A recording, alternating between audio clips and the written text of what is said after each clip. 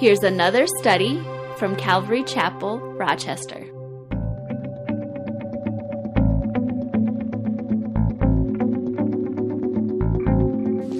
So if you've got your Bibles open to Ezekiel, that's where we'll be picking it up there in chapter 1. And I don't have much in the way of an introduction to Ezekiel, but I do want to bring up a few things. First of all, who was Ezekiel? Ezekiel, we find out in the very first verses that he was a priest, so that means he was a Levite, tribe of Levi. His father was Buzi or Buzzy, I don't know how you pronounce it, but he was of the priestly family of the Levites. So Ezekiel was a priest. He lived in Judah during the time of Judah's decline. The 10 northern tribes had already been gone into captivity. Judah, the Babylonians were the world empire at that time, and Nebuchadnezzar had already come and taken some of the people of Judah into captivity. There was 3 times that Nebuchadnezzar came and basically took people out of Jerusalem, out of Judah, and brought them to Babylon. And so he had already come once, and those first captives among them was a young man by the name of Daniel. And if you know the story of Daniel, Daniel was blessed of the Lord and became very famous in Babylon. So by the time of Ezekiel's writings, Daniel had already become famous in Babylon. We, not too long ago, went through the prophecies of Jeremiah, and we also read Lamentations recently. And Jeremiah was a contemporary of Ezekiel as well. Now, Jeremiah would have been older than Ezekiel, and although they both were prophesying to Judah, to the tribes of Judah, they did it from a different place. See, Jeremiah prophesied to Judah from Jerusalem. Ezekiel prophesied to Judah from Babylon, from captivity. There are differences between both Jeremiah's and Ezekiel's books. In Jeremiah's book, when you go through the prophecies, they're not in chronological order. So, it's really hard if you try to say, well, this happened next, and then this. It's hard to do that in Jeremiah. However, Ezekiel, he gives specific dates when the prophecies are given. So you can really track along chronologically in Ezekiel's prophecies. So that's about it for the way of introduction. Let's get into the chapter here. Chapter 1, verse 1. Now it came to pass in the 30th year, in the 4th month, on the 5th day of the month, as I was among the captives by the river Chebar, that the heavens were opened, and I saw visions of God. On the 5th day of the month, which was in the 5th year of King Jehoiakim's captivity, the word of the Lord came expressly to Ezekiel the priest, the son of Buzi, in the land of the Chaldeans by the river Chebar, and the hand of the Lord was upon him there. So we're given like I said, Ezekiel, chronologically dates his prophecies. We're given the date of Ezekiel's calling as a prophet. And we're told that it's during the 5th year of Jehoiakim's captivity, which we can go back into the history and go, that was 932 BC. So we know the exact year when Ezekiel was called into ministry. As I mentioned before, there was 3 waves of captivities where the Babylonians came and they ransacked Jerusalem. They took captives away. The first one mentioned that Daniel had been taken captivity. The second captivity, or the second invasion of Jerusalem, basically, Nebuchadnezzar had taken about 10,000 of the most skilled people and leaders and rulers. King Jehoiakim at the time was one of them that was taken into captivity along with Ezekiel. That was the second captivity. The third captivity, or the third time that Nebuchadnezzar ransacked Jerusalem, they destroyed the temple, and that was it. That was the third, and then they were into Babylon for 70 years. So this group of Jews, including Ezekiel, have now been in captivity for about 5 years. And so Ezekiel would have been taken captive when he was 25 years old. Now he's 30 years old. And the Jews were resettled in Babylon by the river Chebar. Now, to get an idea of how they felt while they were in captivity. Psalm 137 kind of gives us a glimpse into the mood of the day. Let me read a little bit of it to you. It says, "By the rivers of Babylon, there we sat down. Yea, we wept there when we remembered Zion. We hung our harps upon the willows in the midst of it. For there those who carried us away captive asked of us a song, and those who plundered us requested mirth, saying, Sing us one of the songs of Zion." So in other words, they're mocking the captives. They're making fun of them and saying, "Hey, come on, we want to hear some of your spiritual songs, some of the songs that you sang when you were in Israel." And it continues, it says, "How shall we sing the Lord's song in a foreign land?" So you get a kind of a picture of the misery that the Jews were experiencing there in Babylon. They're in a foreign land. God had promised that they would have this. They were in the promised land. God had promised to bless them if they had obeyed. They obviously had not obeyed, and now God had warned them over and over again. Finally, He's making good on His word, and they're in punishment, and they're in Babylon, and they're being mocked by their captors. And there's foreign gods, foreign idols. Everything is unclean around them. And so if you can imagine how that felt as a Jew, thinking back to Jerusalem and the good days and the things that, when we were blessed, how things were, and now we're here. And so that gives you a kind of the sense of the mood there. How about Ezekiel himself? As I mentioned, he was a priest. 25 years old when he had been taken captive. But now he's 30 years old. So he'd been there for 5 years. I mean, it's like, people have said, well, this is only temporary. God's going to deliver us. Well, 5 years had passed, and God hadn't delivered them. And they're still there. And Ezekiel, 25 years old when he's taken captive, now he's 30 years old. That's significant because when a priest became 30 years old, that's when they entered into the service of the temple. And so here he is in a foreign land. It's like, I'm at that age where right now, if we had been in Jerusalem, if we had been at the temple, man, I'd be serving the Lord in the temple. I'd be fulfilling my calling. Man, my whole life's purpose is to be a priest, and I'd be doing that. But I'm here in Babylon, and they're mocking us, and everything's unclean around us, and they're worshiping false gods, pagan gods. So it kind of gives you the mood or the sense of how Ezekiel and the rest of the Jews might have felt during that time. It was a time, I think, of misery, hopelessness for the Jews in their captivity, and great disappointment. And especially disappointment, I think, for people like Ezekiel. Now, with the success of Babylon's military exploits, the Babylons boasted that their god Marduk now ruled 4/4 of the earth. In other words, Marduk was the world ruler because he had given them success in their battles, and so they're worshiping Marduk, and you get this whole sense of everything is just not right for the Jews there in Babylon. And it's against this backdrop that the glory of the Lord burst in on Ezekiel's world.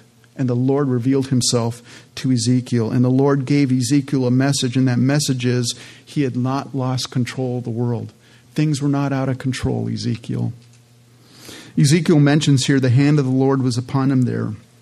That actually is mentioned 7 times. That same phrase mentioned 7 times in the book of Ezekiel. And I think God was continually reminding Ezekiel that his life had a purpose and that his life was in the hands of God, despite what the circumstances were. Despite whatever was going on in his life, Ezekiel was being reminded by God, hey, you're in my life, you're in my hands. I have a plan and a purpose for your life. Verse 4. Then I looked, and behold, a whirlwind was coming out of the north, a great cloud with raging fire engulfing itself. And brightness was all around it, and radiating out of its midst, like the color of amber out of the midst of the fire. Now, in the pagan nations, they worship deities, they worship idols that were often the personification of the forces of nature. And so they had, the god of the storm, or the god of the sun, or the god of this, the god of the wind, or whatever. And now Ezekiel's in this land where people are worshiping pagan idols that way, and he has this vision of this whirlwind coming towards him out of the north. And now Ezekiel is going to see the one who created the forces of nature. He's going to meet God there. And so the first thing that Ezekiel sees here is this whirlwind coming out of the north. Now, the whirlwind is often associated with the glory of the Lord in the Bible. Remember Elisha? He was a young student prophet of Elijah, and God was getting ready to call Elijah home. And so Elisha was following Elijah around all over because he wanted to get that double portion, that blessing from Elijah when Elijah departed. And so Elisha, he wouldn't let Elijah out of his sight. And finally, he's there one day and he sees and he watches Elijah getting caught up in a whirlwind going up to heaven. Towards the end of the book of Job, if you've ever read that book, through most of the book of Job, his friends particularly, but also Job, they've been speculating about God. They have all these theories about what's happening in Job's life. And after Job himself has been questioning God why bad things happen to good people. Have you ever asked that? God, why do bad things happen to good people? Job asked that same question in all the misery that he was going through. And towards the end of the book, there, God speaks to Job out of the whirlwind, and God reveals his omnipotence, his all-power to Job. In fact, Job's been asking all these questions, and towards the end of Job, God asked Job a few questions. He says, "Who is this who darkens counsel by words without knowledge? Now prepare yourself like a man, and I will question you, and you shall answer me. Where were you when I laid the foundations of the earth? Tell me if you have understanding." And that's just the beginning. For 4 more chapters, God basically reveals his wisdom, his glory through creation, and his omnipotence to Job. For 4 chapters. At the end of that, after all these questions God's asking Job, Job finally responds to the Lord in chapter 42. He says, "I know that you can do everything, and that no purpose of yours can be withheld from you. You asked, 'Who is this who hides counsel without knowledge?' Therefore I have uttered what I did not understand, things too wonderful for me, which I did not know. Listen, please, and let me speak. You said, 'I will question you, and you shall answer me.' I have heard of you by the hearing of the ear, but now my eyes sees you. Therefore I abhor myself and repent in dust and ashes." That was what was Job's response when God spoke to him out of the whirlwind. Repenting in dust and ashes. Man, who am I to question you, God? After God had revealed his power to Job. This same whirlwind is appearing to Ezekiel. I believe God's going to reveal his omnipotence and his power to Ezekiel. So the vision begins with this whirlwind coming out of the north. Now, it was thought in that day that God dwelled somewhere in the north, and they kind of get the idea from the Bible, actually. Remember when Lucifer went into rebellion? It's described back in Isaiah. In Isaiah 14, it says, "For you have said in your heart, I will ascend into heaven. I will exalt my throne above the stars of God. I will also sit on the mount of the congregation on the farthest sides of the north. I will ascend above the heights of the clouds. I will be like the Most High." That was what Lucifer was saying. I'm going to be like God. I'm going to ascend up into the mountain, into the north, and I'll be where God is, and I'll be worshipped as God. And so they had this idea. So this whirlwind's coming out of the north. And Ezekiel describes it. It's a great cloud with raging fire engulfing itself, and brightness was all around it and radiating out of its midst like the color of amber out of the midst of the fire. So often in the Bible, God wraps himself in a cloud. We see that frequently. Mount Sinai. God came down onto Mount Sinai and met with Moses there, and a cloud descended on Mount Sinai. Back when the children of Israel were traveling, they had left Egypt and they're on their way to the Promised Land. They get to the edge of the Red Sea and they're kind of boxed in. They can't go any further. The ocean's before them, and they can see the dust clouds of Pharaoh and his army coming towards them across the plains. And it's like panic. What are we going to do? And the Bible says that God put the pillar of cloud that he had been leading them by day between the children of Israel and Pharaoh and his army. And the Bible says for the Egyptians, it will cause darkness. It was like a deep fog. They couldn't see where the Jews were all. So it's like, we don't know which way to go. But then the Bible says for the children of Israel, it provided light. It just fascinates me, that passage of Scripture. I don't know if you've ever driven through a cloud or like on a mountain, not, driving through a cloud in the sky, but you know what I'm talking about. I know one person's a pilot. He's probably flown through clouds, but if you're on top of a mountain or driving through the fog, every distraction is removed from you, right? I mean, you can't see nothing. It's just milky white. When I was in the military, I remember on weekends, I was stationed. I first got stationed up in Oregon, up in the southern tip of Oregon, or southern part of Oregon. And on long weekends, I would drive back down to the San Francisco Bay Area where I grew up and visit my folks. And I remember getting on Interstate 5 and just barreling down that road at, 70, 80 miles an hour. And here they have, I don't know if you've ever been out in the Central Valley in California, but they have what they call as Thule fog. It's a low-hanging fog, but it's just high enough above your lungs. I mean, you can't see, and it's thick as pea soup, and it's just milky white. And I remember, and as stupid as I was back when I was like 17, 18 years old, driving 70 miles an hour, in this fog. You couldn't see like 2 feet in front of you, just barreling down the freeway. Well, everyone's going to be going, Of course, you always hear about sometimes there would be a parked car on the side, and people think there's the road, and they drive right into a parked car and stuff, and people get killed in that. So you get the idea anyways. Every distraction is removed from view, and the only thing that you can see is what comes up right in front of you. And I get this picture when it says that God, revealed himself in this great cloud, that God was removing all the distractions, everything around him. So Ezekiel couldn't see anything, but he just saw the glory of the Lord. That's the picture I get when I read this. It reminds me of that old song that we used to sing. Maybe you know it. This, turn your eyes upon Jesus. Look full in his wonderful face, and the things of earth will grow strangely dim in the light of his glory and grace. Sometimes we get so distracted by the things in our lives that are it's just overwhelming us. And God just says, take your eyes off of that stuff. Just look to me. Let all that, and as you look to the Lord, all that other stuff it just fades away, and you get a vision of the Lord. That's what I think was happening with Ezekiel here. It says that there was a raging fire engulfing itself. I get the image here of a large gas explosion. Have you ever seen like a fireball? It goes up into the sky and it just kind of rolls into itself as it's expanding. That's the picture that I get that Ezekiel is seeing here. This might very well could have been the same pillar of fire that led the children of Israel in the wilderness. We don't know, but it could very well be the same. Now, within this whirlwind of fire and cloud, Ezekiel sees more. Look at verse 5. Also from within it came the likeness of 4 living creatures, and this was their appearance. They had the likeness of a man.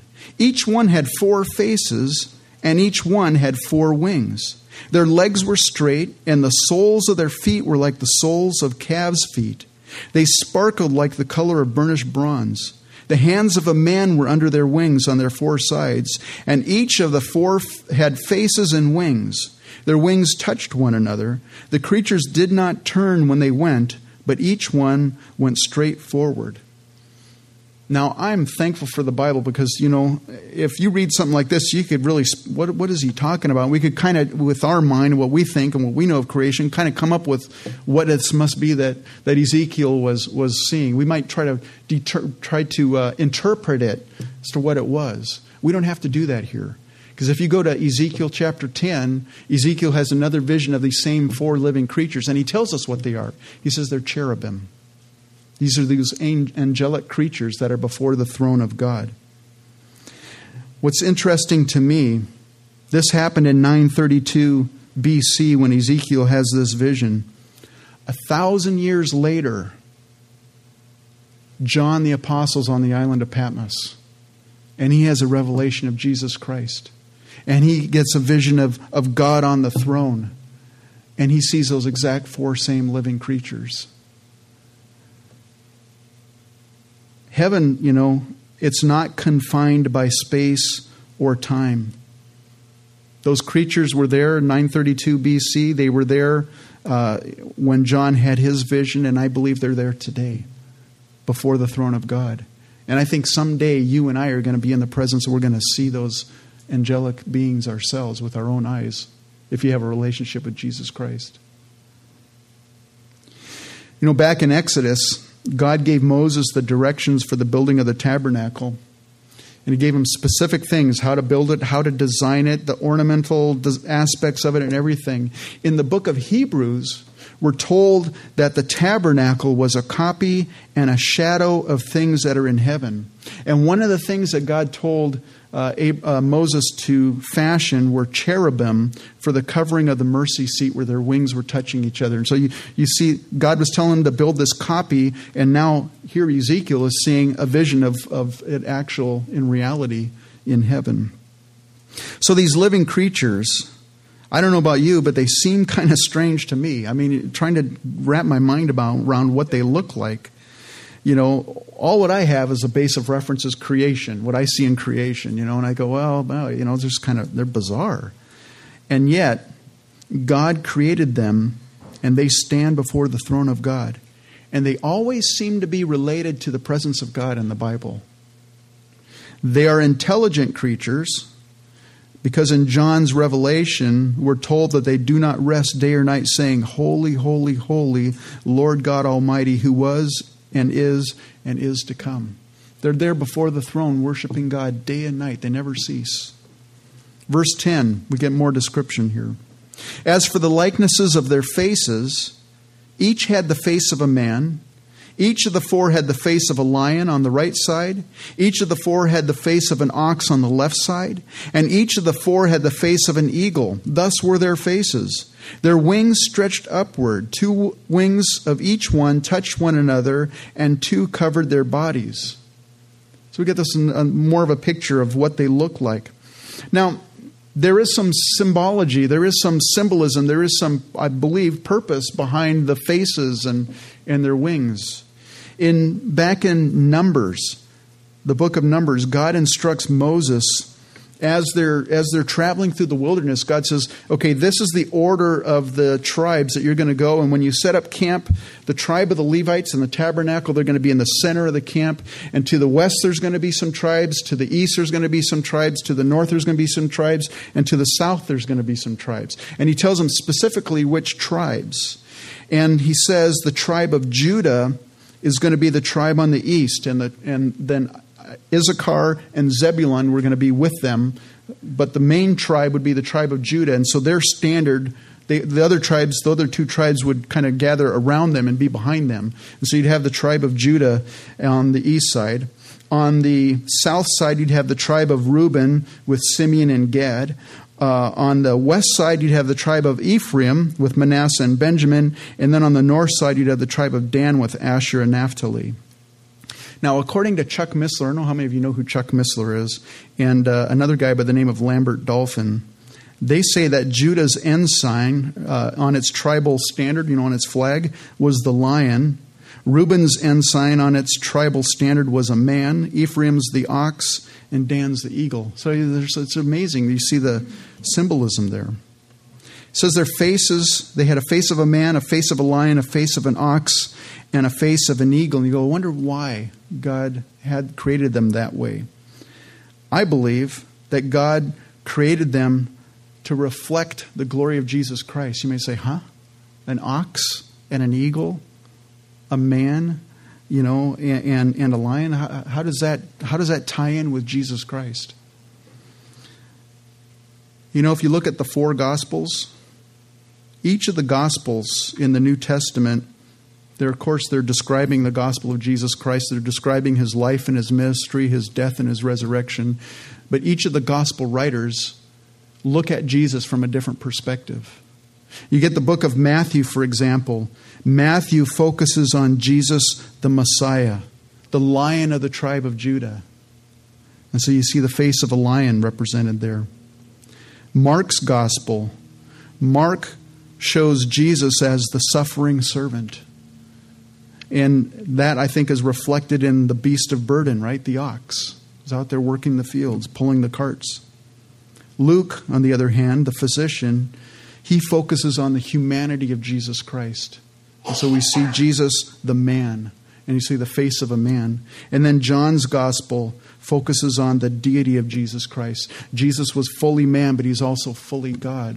And God is depicted as an eagle or as represented as an eagle. And so you see the face of a man, the face of an ox, face of a lion, and a face of an eagle in these four creatures, and I believe that's to reflect the different aspects of who Jesus Christ is. Everything, I think, is to reflect and to bring glory to the Lord, as we see in this image that Ezekiel sees. Ezekiel now in verse 12 describes how the four living creatures moved. And each one, verse 12, went straight forward. They went wherever the Spirit wanted to go, and they did not turn when they went. So rather than like cutting corners or turning in different directions, they just moved in straight lines. And if you think about it, these creatures have four faces, right? So one face is always looking at Jesus of their four faces, right? So they are constantly observing Jesus. And they're also moving in unison as the Spirit leads them. You know, if I was one of those four creatures, because I remember in the military, you know, when you're in boot camp, they want you to march, you know, and you gotta be in cadence, and you know, you march to cadence, and you gotta, you know, you guys know that we're in there, you know, you gotta space yourself evenly, and you know, standing at attention, everything you have to do in unison. And typically, what I would do, because I'd be all worried that I wasn't going to be in step with it, I'd be looking at everybody else. Oh, they're moving, I better move, you know. And of course, I don't think I made a very good soldier in that regard, but. You know, these creatures are not looking at each other like, oh, he's moving, I better move. They're all looking at Jesus. And when the Spirit leads them, they move. And they're all moving together in unison. I think there's really something there for us, because these creatures, are so in tune to the Lord on the throne that they only move when the Spirit moves. They never take a step except when they see the Spirit moving. I think how often in my life, when I take my eyes off of Jesus and I start going off in a direction, I go down a rabbit trail, and then also I'm like, how did I get here? Well, I tell you why. Because I took my eyes off the Lord. Or I've compared myself to somebody else. I'm watching you and saying, well, they're living their life. They're doing that. Maybe I can do that, you know. And we start comparing ourselves to one another. We shouldn't be doing that. We should be comparing our lives to Jesus Christ. We should be keeping our eyes focused on the Lord. And when we as a fellowship, when we as a body, when you as a family, when you all have your eyes on the Lord, you're going to be moving in unison together. It's when you don't have your eyes on the Lord, when you either have your eyes on each other, comparing each other, or waiting for each other to do things, or you just taking your eyes off the Lord, that's when people start going off in weird directions. So we need to keep our eyes on the Lord. That's what these creatures were doing. Verse 13. As for the likeness of the living creatures, their appearance was like burning coals of fire, like the appearance of torches going back and forth among the living creatures. The fire was bright, and out of the fire went lightning, and the living creatures ran back and forth in appearance like a flash of lightning. Listen to the description here that Ezekiel gives. He uses terms like burning coals of fire, torches going back and forth, bright light, lightning. He describes their movements quick, like flashes of lightning. And I think God is trying to convey something here to Ezekiel. First of all, the zealousness of these four creatures. They're continually moving. They're not just kicking back and resting. They're not sitting down. They're moving. They're always active, serving the Lord. In John's description, I read earlier, it says they never cease day and night worshiping the Lord. They're constantly moving. You know, sometimes I see believers who have lost their fire for the Lord. And you wouldn't use these descriptions, you know, burning coals and fire and lightning and burning. You wouldn't describe their lives that way because they've gotten cold in their walks. They're no longer really zealous for the Lord. They've kind of gotten caught up in the things of the world. They've gotten distracted. And I've seen believers, sometimes they've grown weary serving them, and their lives are in neutral. And you talk to them and say, hey, what's the Lord been doing in your life? And it's like, that's the question they dread, because I don't have anything to share. Whereas other people who are they're on fire for the Lord, you ask them, hey, what's God doing in your life? And they'll tell you, man, well, let me tell you what the Lord did today, or what he did this week.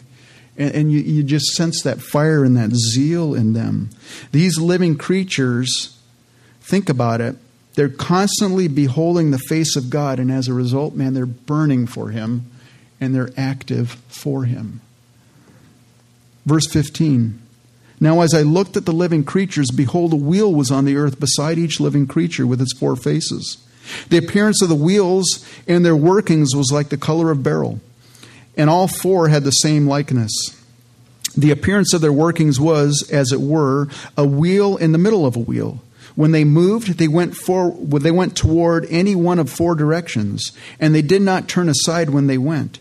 As for their rims, they were so high, they were awesome. And their rims were full of eyes all around the 4 of them. When the living creatures went, the wheels went beside them. And when the living creatures were lifted up from the earth, the wheels were lifted up. Wherever the Spirit wanted to go, they went, because wherever the Spirit wanted to go, they went, because there the Spirit went. And the wheels were lifted together with them, for the spirit of the living creatures was in the wheels. When those went, these went. When those stood, these stood. And when those were lifted up from the earth, the wheels were lifted up together with them, for the spirit of the living creatures was in the wheels.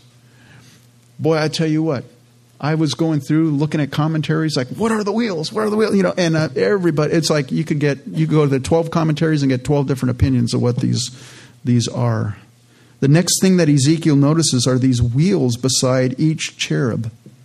And he says that there's a wheel inside of wheel, allowing it to move in all 4 directions. Right away in my mind, I get a picture of a gyroscope. You know, the wheels. Remember the little toy gyroscopes you used to play with?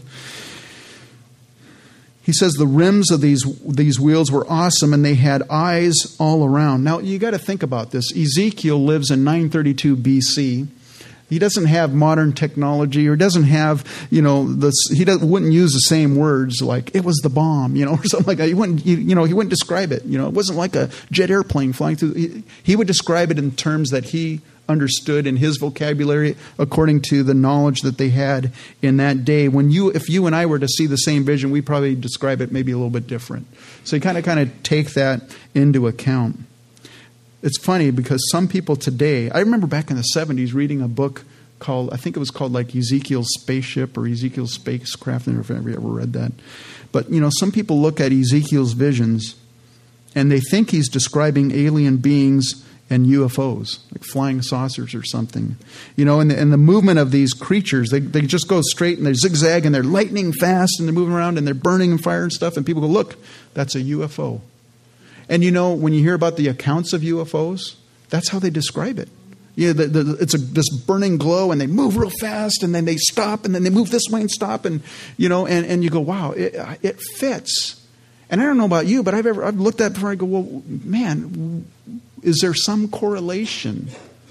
Now, this is not biblical. This is just Pastor Don, okay? So you can take what I say and blow it. You can just say, that guy's full of baloney or whatever. This is what I think.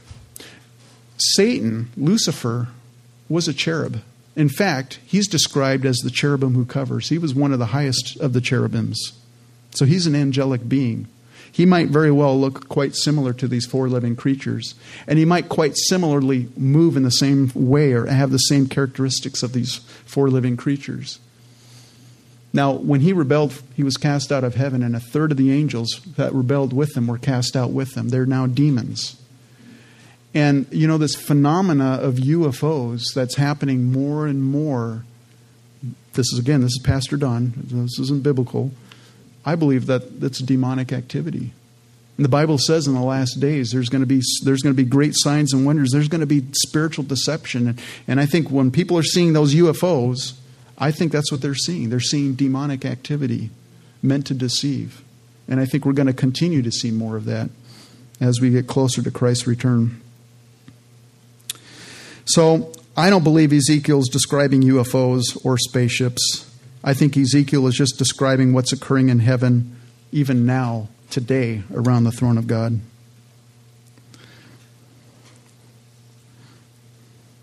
So Ezekiel sees these wheels, and they're somehow correlated to each of the cherubs or cherubim. And they have eyes all around, and they move in unison with the Spirit because the spirit of the creatures are in the wheels. I can't go beyond that to say, well, this is exactly what he's described. I don't know. but I can look at the symbolism there. And the fact that they have eyes all around, I think that speaks of their alertness and their attention to the Spirit. They're constantly watching. I also think it speaks to Ezekiel and speaks to us about the omniscience of God. The omniscience, that means God is all-knowing. And God sees everything that is occurring in your and my life. There's nothing there's no way you can go. There's no path that you can go down that you go, I've gone so far that God can't see me now. God sees you where you're at. He knows what you're going through. You're not so far removed from Him that He can't see you, or He doesn't know what's going on. Nothing escapes His knowledge. The movement of the wheels, I think, also speaks of God's omnipresence. God is everywhere at the same time.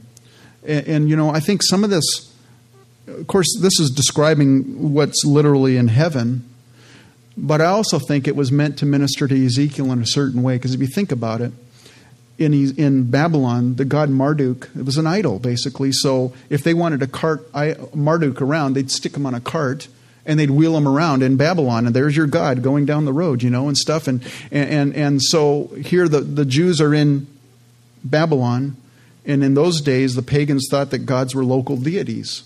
And so your God's back in Israel, so he's not going to help you here. Marduk's the God, and we're going to cart him around. And I think God is revealing to Ezekiel, I'm everywhere. I'm even here in Babylon in your trial and in your difficulty, and I'm here with you. No matter how far you feel from the Lord this morning, no matter what you've done, He's just a prayer away from each one of us this morning, believe it or not. Verse 22. The likeness of the firmament above the firmament above the heads of the living creatures was like the color of an awesome crystal stretched out over their heads. If you read John's Revelation, John chapter 4, he sees around the throne something very similar. He calls it the sea of glass. It's like crystal. So I think this is what he's seeing there. Verse 23, and under the firmament their wings spread out straight, one toward another. Each one had two which covered one side, and each one had two which covered the other side of the body. When they went, I heard the noise of their wings, like the noise of many waters, like the voice of the Almighty, a tumult, like the noise of an army. And when they stood still, they let down their wings. A voice came from above the firmament that was over their heads. Whenever they stood, they let down their wings. So we see that these creatures, they have 4 sets of wings. I was looking at one of the verses, and it seemed like they had 6 sets of wings, but 4 or 6, I'm not 100% sure, but they have multiple sets of wings. And Ezekiel, he's watching this movement going on, and he can hear it, and he says their wings are like the deafening roar, kind of like a waterfall, like if you're standing next to Niagara Falls. It's deafening, the mighty roar. And he says it's also like the voice of the Almighty, because that's how God's voice is described as well. Then Ezekiel hears a voice from above the firmament, above the heads of the 4 living creatures, and he notices something very unique. He notices that when that voice above the firmament speaks, the 4 living creatures, they stand. They're no longer moving around. They stand and they let down their wings. And I think they're just watching the Lord, and when He speaks, they're like stopping and like, we got to listen. And they just have such respect and such reverence and such fear, godly fear of who's on the throne, that when He speaks, they stop and they listen. And now Ezekiel's attention is moved to that voice speaking above the firmament there. Verse 26, and above the firmament, over their heads, was the likeness of a throne in appearance like a sapphire stone. On the likeness of the throne was a likeness with the appearance of a man high above it. Also from the appearance of his waist and upward I saw as it were the color of amber, with the appearance of fire all around within it. And from the appearance of his waist and downward I saw, as it were, the appearance of fire with brightness all around. God here is revealing Himself to Ezekiel, and the way He's revealing Himself is in likeness to the appearance of a man. It's like the appearance of a man. Because Ezekiel can't stand in God's presence and actually see God because he would die. So God's revealing himself in this way to Ezekiel. Now, if you take Ezekiel's description here of God on the throne, there's like 4 other passages you could look at. You could also go to Isaiah chapter 6. We're not going to go there this morning, but if you're interested, we just read this. Go maybe today, go and read Isaiah chapter 6. Then go to Daniel and read Daniel chapter 7, 9, and 10. And then finally go to Revelation and read John chapter 4. And if you read each one of those and they're pictures of the throne room and God on the throne, it's going to give you a pretty good composite picture of what is occurring there in heaven, of what God's throne looks like. Verse 28, like the appearance of a rainbow in a cloud on a rainy day, so was the appearance of the brightness all around it. This was the appearance of the likeness of the glory of the Lord. So when I saw it, I fell on my voice. Excuse me, I'm reading this one. He didn't fall on his voice. So when I saw it, I fell on my face, and I heard a voice of one speaking. Interesting that in this vision, Ezekiel sees a bow, a rainbow. And whenever a rainbow is mentioned in the Bible, it's in conjunction with God's mercy. And I think God is trying to show Ezekiel, I haven't given up on you. I have mercy on you. I have mercy on the Jews there in captivity. God had a plan and a purpose, even in what they were presently enduring. Now in chapter 2, we're not going to go there today, but in chapter 2, God had a mission for Ezekiel to fulfill. Ezekiel's life wasn't wasted in Babylon, but I think in order to prepare Ezekiel for his ministry, because his ministry wasn't going to be an easy ministry. We'll read about that next week. God says, I'm going to send you to these people, but they're not going to listen to you. And it was going to be a tough ministry, much like Jeremiah's ministry was a tough ministry. And I think in order to be equipped to do that ministry, Ezekiel first needed to see the Lord in his glory. And God has a plan and a purpose for each one of us this morning. And I think in order for you and I to be equipped to fulfill that, but we need to see God in his glory. We need to see who God is and that he is in control of things. You know, I'm not going to get into the political aspects of it, but I've been reading about Obamacare because that affects me personally. My wife and I, we have to get on it next year. And I'm just kind of holding back. And I think I'm going to be like one of the other 4 people in Minnesota that sign up here pretty soon. You keep reading about these different states. It's like the District of Columbia, they had like 5 people that signed up for Obamacare. It's like, wow, really good. Right now, it's a disaster for our president and for his administration. I mean, you can't. Yeah. I mean, you can't deny exactly. You can't deny what's going on. It's a miserable loss for our president and for his what he is trying to accomplish.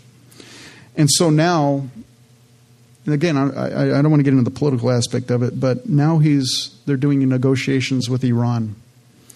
And Iran, we're worried about them building a nuclear weapon. And I mean, they by all accounts, we think that they are well on their way to it, very close to having it.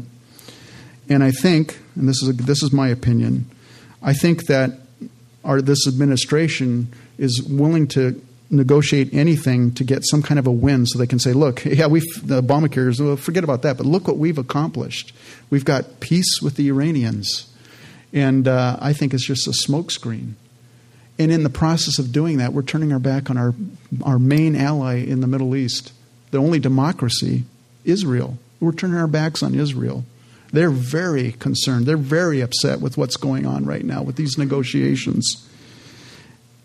And, the more and more we're heading into this next few years, I believe we're going to see some of this damage. We might get another president in that tries to reverse stuff, but I think a lot of the damage is irreplaceable. I don't think it's going to be turned around.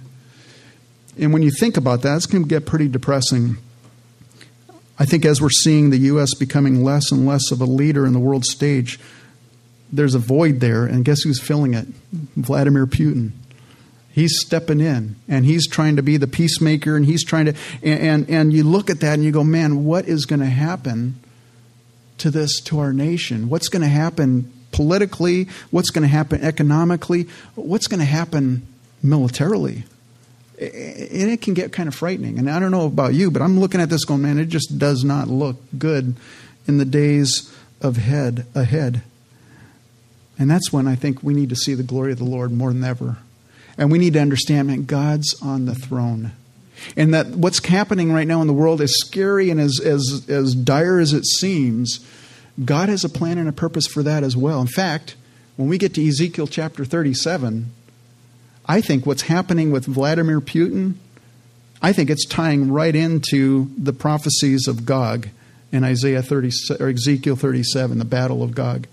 I think we'll talk about it when we get to it, but I just see, I mean, you could take your newspaper and your Bible and you could read them and it's like, wow, it's fitting together.